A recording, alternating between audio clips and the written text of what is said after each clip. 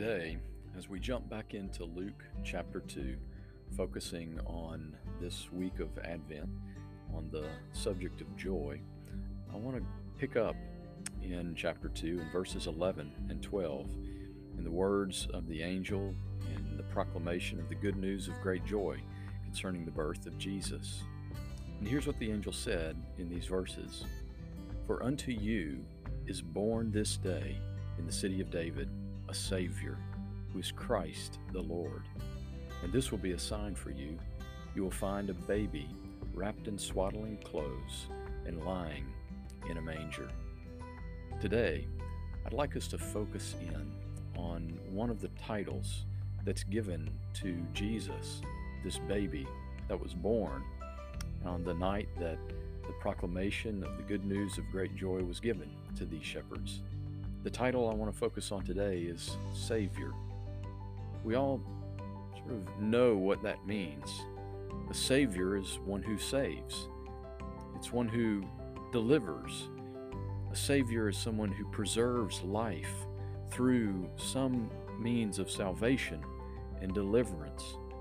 And this baby that was born, before he was even born, was purposed for this task of salvation, unique salvation, not just in a physical and temporary sense in this world, in this life, but in an eternal, everlasting sense. Not just from a human enemy in this world, a passing and temporary enemy, but from the one enemy, sin and death, that none of us on our own, no human, can overcome. This Savior was prophesied about. In Isaiah 53, we hear the prophet say these words from the Lord: "For he grew up before him like a young plant, like a root out of the dry ground. He had no form or majesty that we should look at him, and no beauty that we should desire him.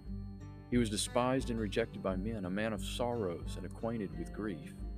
And as one from whom men hide their faces, he was despised, and we esteemed him not.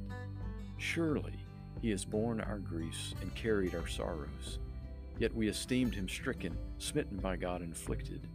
But he was pierced for our transgressions, he was crushed for our iniquities. Upon him was the chastisement that brought us peace, and with his wounds we are healed. We all like sheep have gone astray. We have turned every one to his own way, and the Lord has laid on him the iniquity of us all."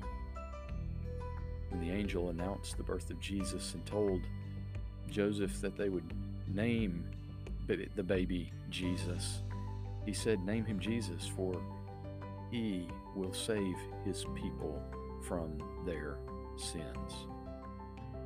What an amazing thought, that Jesus, the Son of God, was born with the purpose to save his people from their sins.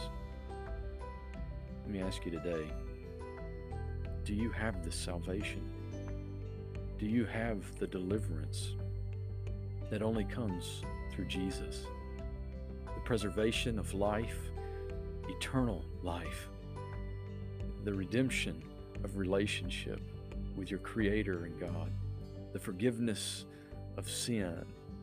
Do you have the salvation and deliverance that only comes through the work of Jesus Christ in his life that was sinless, for his death that was a sacrifice for your sin?